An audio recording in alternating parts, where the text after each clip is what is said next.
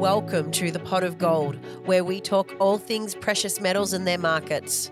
Today we look at how a potential Fed pivot fed a short covering rally in gold, how the performance of the Australian dollar hinges on China's economic reopening, and at key price targets ahead for the yellow metal. I'm your host, Shay Russell, and joining me today is Nick Frappel, ABC Refinery's Global Head of Institutional Markets. Nick, how are you, mate? I'm extremely well, thanks, Shay. I know it's been a really long time since we last did a recording together. I think it's been over a month. Done a lot of travel in that time. And also, when trying to get back on track with this week's episode, I made the mistake of trying to do a really big overarching thematic discussion about what's happened in the last month. And that is not a great way to go. It's just better to try and turn it into bite-sized chunks, basically. So, so here we go. Back to gold and silver. Now, Nick, while I would love to recap what's happened over the first month, we've only got 20 minutes to make today's show today. However, some of the things that have occurred in the past month, I have no doubt will appear over the coming months ahead. But first and foremost, I want to start with our favorite thing of all, precious metals, that is gold. Now, let's talk about what is driving gold at the moment. The yellow metal has been up considerably in the past 4 weeks since we've last spoken, nearly 5% since our November 10 podcast.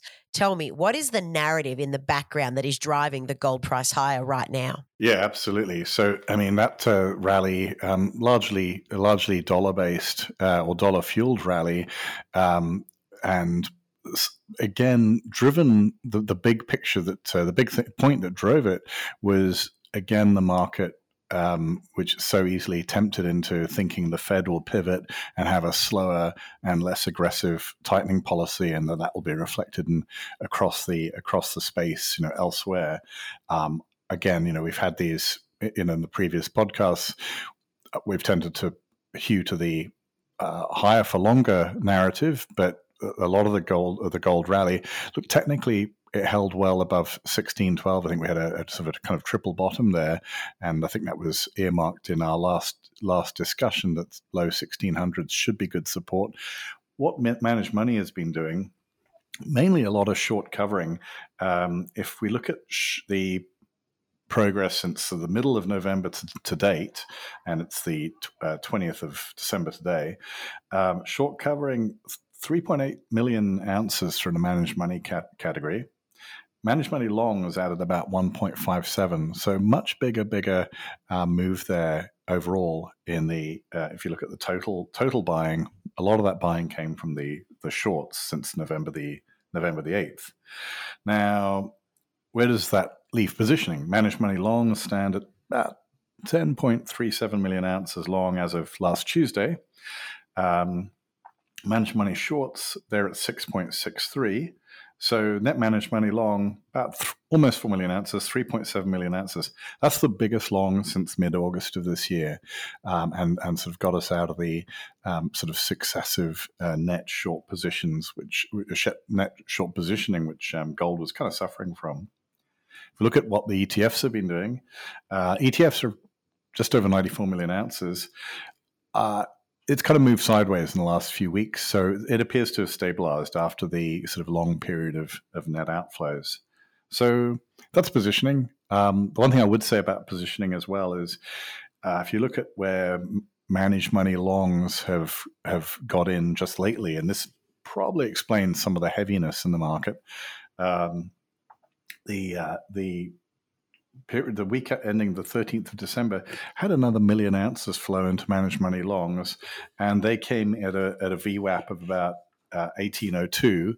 So they're late arrivals, and that's quite an expensive VWAP. The gold's spent a fair bit of time since then, and since the 13th, we've seen a drop overall.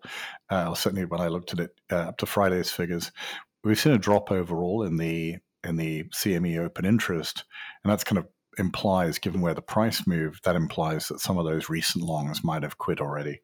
That's just what you can kind of try and infer from open interest.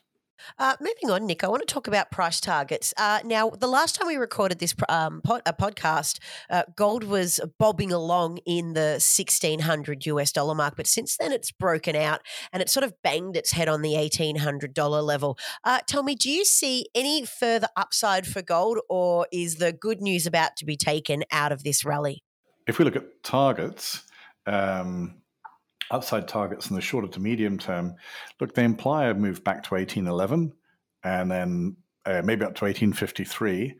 And then for those targets, which are relatively short term, a move below 1772 would negate those targets. The hourly chart, which it produces much longer term targets, upside targets extending to 1865 and 1907. Those bigger targets, they'd get knocked out if we move back below the recent lows, the 1615 sort of area from which this rally actually extended. And support and resistance levels. Support comes in at about 17, 74, 76 band. That's the daily standard line. And the 4-hour Ichimoku, 4-hour Ichimoku cloud. There's also support from the rising hourly point and figure trend line at about 1740, 1745.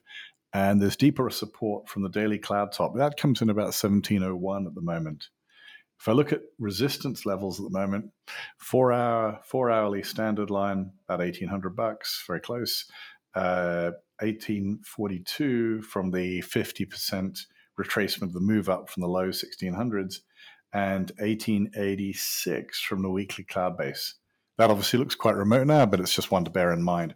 I think the significant ones really are 1842, and obviously that 1886 is a big level. I'm fairly sure that around there, that would mark a difficult area for a significant rally to go through.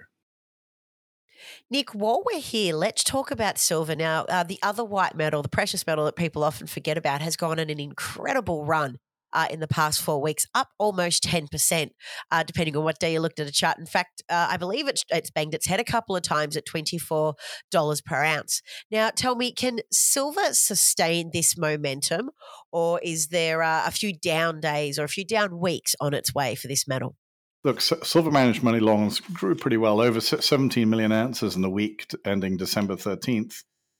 Managed money shorts reduced by about 14 million ounces, so overall about 32 million ounces or whatever, adding up very, very promptly in my head. Point is that managed money longs in silver grew faster again that last week than the shorts. Silver ETF behavior, about 750 million troy ounces long, decline of about 5 million troy ounces in the middle of November. Not really a whole lot going on there. Not an inflow, but perhaps a stabilization. Now we're looking at silver targets. We hit the $24 target referenced in November the 10th pretty comfortably, and silver was rolling back as expected after hitting that target. Further to upside targets, US dollar 24.50. And the rally continues onwards, about 27, but we're actually interacting with the weekly cloud right here.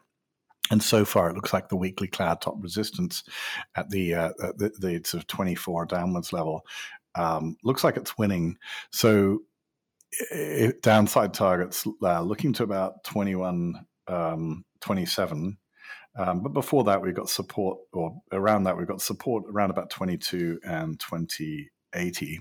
Now, Nick, I want to shift gears and move into the macro portion of today's conversation. And a lot of our podcast this year has been focused on rates and what the Federal Reserve Bank primarily is going to do, and other central banks that have followed suit. And you and I have often pointed out the reason why we continue to talk about these markets is because these are the markets that matter the most right now. Now, given that we're wrapping up and we're at the end of 2022 and we're moving into 2023, what can we expect from the Fed going into next year? On this podcast, we've both, had the view of the higher for longer narrative is here to stay for some time. But tell me, what is the market expecting going into next year? Is the Fed likely to pivot, or are we likely to see higher for longer continue to play out? One of the big stories here is really about sort of, now that and this is appropriate since we're at the end of 2022, and I'm pretty sure we won't be able to fit in another podcast before New Year for various commitments going on. Worthwhile looking at what's going on in 2023 and people's expectations around rates.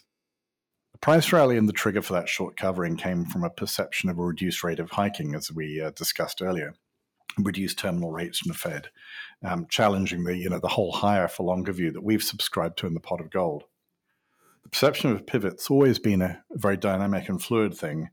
And of course, now the evolving consensus is that core inflation certainly stickier in the Eurozone and US than the headline rate implies. US wage inflation is brisk, and the terminal rate expectations are actually edging higher again. So, and certainly the message that we're getting from the Fed via Fed Chair Jerome Powell and other speakers, he's reiterated the focus recently on labor costs and the impact on US inflation. And that message was reiterated and repeated by the Federal Reserve Bank of New York Governor John Williams. So we think there's still a good case for a higher for longer narrative, and that will help keep the dollar steady, and it may delay the gold rally. I think there's a very largely consensus view, and talking to a couple of my colleagues in the market, they're saying, well, is it a good consensus that the sort of gold rally will sort of extend sort of more likely after the terminal rate has been hit in the first half of next year? So far, the gold market's doing a pretty good impression of getting ahead of that. But more than just the Fed here, the ECB approach has been really aggressive as well. And it looks like we'll see a pretty extensive sort of catch up in rates and tightening from the European Central Bank through next year as well. The reason why I mention is this because really we're looking at it again, it's like a worldwide tightening process, and what impact that's going to have on other asset markets, namely sort of bonds, especially in the 2-year period, and equities. One of the reasons why the ECB is being so aggressive is that you might think it's surprisingly aggressive given how fragile things there, sort of high energy costs prompting slower activity. The Eurozone has almost certainly a much more pronounced lag in the Eurozone inflation rate compared to the US, and expectations are that core inflation will remain high through 2023, and that to get on top of this, ECB needs to have a much, much more aggressive program of rates alongside quantitative tightening. That's going to be tough to carry out economically and politically, and it'll be a hard sort of road to follow. Expectations for core inflation and the premium on top of that required to actually keep core inflation at bay, maybe the ECB takes rates through 4% as a terminal level. The other source of Eurozone tightening will arise from the ECB switching from buyer of first resort to Eurozone bond issues. It's bought pretty much all the issuance over the last 7 years, taking the balance sheet up to 8.5 billion euros. When you switch from being sort of this huge sort of bond buying program to a bond sort of selling program effectively, and running off that bond, the bonds that you've got, and stopping being the buyer of first resort, you really need to look at what's got to happen in order for other buyers to step in and be incentivized, and for other buyers to be incentivized, particularly not just the central bank will be largely absent, but also a lot of the commercial banking sector will be balance sheet constrained as well, and risk averse to adding to their bond portfolios. You've then got to have the sort of third category, sort of private bondholders, non-bank bond buyers. That sector has to be very clearly incentivized to step in there, and the only way they're going to be incentivized is if the yields are higher. So short term, looking out for the sort of 1 to 2 year sort of Eurozone bonds and so on, we'd expect yields to go significantly higher. And again, this all feeds back to sort of general major, with the exception of BOJ, which has yet said, which continues to say they will carry on with their existing monetary program. what's going on there? What's going on is you've just got this really powerful tightening sort of de-stimulus going on, and feeding that back into gold after very long sort of extemporization on rates is we'll see initially an expected higher rate environment. That'll impact on growth and earnings and equity valuations as well as bond valuations. That should be medium term attractive for gold as an asset to diversify out of sort of the hammering we'd expect bonds to take in the short term, and also the impact on growth and equities. So that's where we see that going. Now, Nick, I want to move on to the Aussie dollar. Now, similar to gold, the Aussie dollar has actually moved quite higher in the last 4 weeks since our last podcast, up a little bit over 4%. Now, you've called the Aussie dollar price movements quite well this year, and I believe it's hit some price targets that you put out in our last podcast. However, what I want to find out is what can we say that is actually driving the Aussie dollar at the moment? Not really going to talk about the Aussie in detail because the Aussie, I think, has gone back to the levels we talked about in the NOV 10 podcast, which was, I think we had a look at saying, that we'd expected a move to 0.68 versus the dollar, and that's pretty much come about. The Aussie obviously is contingent on two things really, or two interrelated things. More widely, the world economy going into 2023, and there's that sort of all that tightening headwinds that I mentioned just now, but also China. And the big news on China has been about reopening. Local governments are asked to apply some of the zero COVID rules less vigorously, kind of shifting the blame from Beijing to the local officials. Obviously, we saw some really, really widespread, incredibly interesting protests, biggest ones on the mainland since 1989.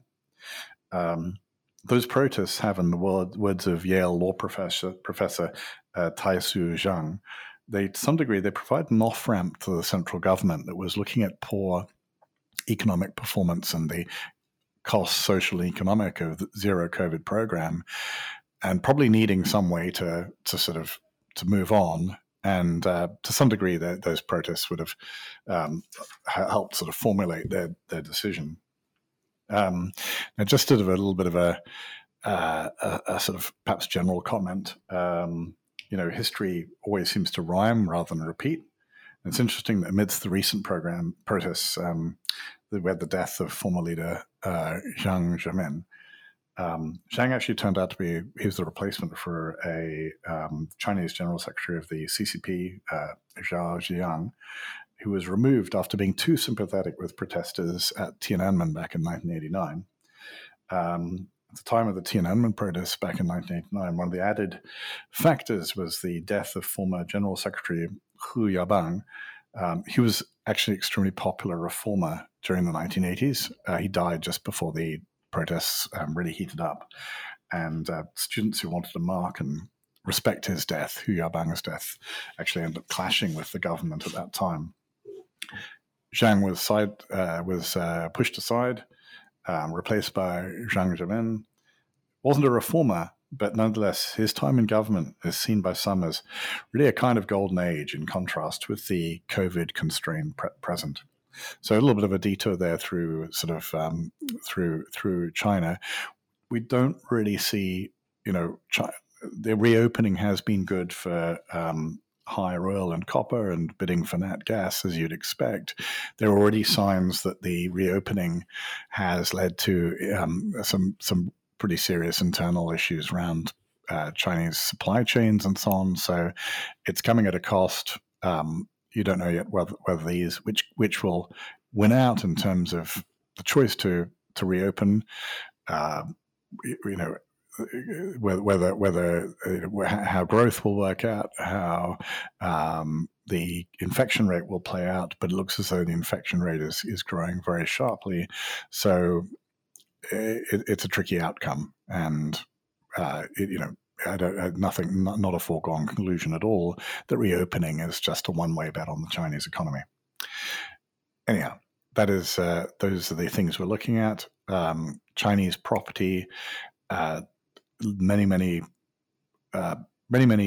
steps taken to try and prop that up, but look like they're made out of balsa wood at the moment, and don't suspect that those moves to shore up property will help in the longer term. They will provide some kind of confidence in the shorter term, but not in the longer term. And what we're seeing is a lot of offshore selling of Chinese financial assets in order to pay for redemptions of wealth management products. There's an awful lot going on there, and longer term, does it bode well for the Aussie? Not entirely, but the short-term reopening has. The longer-term outlook way more cloudy. I think I'll draw to a close on that note. Nick, and unfortunately, we are going to have to call time here. We have run out of time today, but I want to thank you very much for today's podcast. There's been some very richly discussed topics, even if we haven't spoken for 4 weeks. It has absolutely been worth the wait. But with that, our final podcast for the year comes to a close. So, Nick, thanks for being here. So once again, absolutely fantastic to be able to talk with you, Shay. Wishing all our listeners a very happy Christmas and New Year, and look forward to resuming in 2023. Thanks for listening. Don't forget to get a better understanding of the technical indicator Nick uses, the Ichimoku Cloud. It's available on most trading platforms. Alternatively, you can check the show notes over at abcrefinery.com/podcast. Here you can sign up to receive more information from Nick Frappell, including his monthly report where he incorporates technical analysis alongside macro market commentary. That's all from us today at ABC Refinery. We look forward to seeing you next time.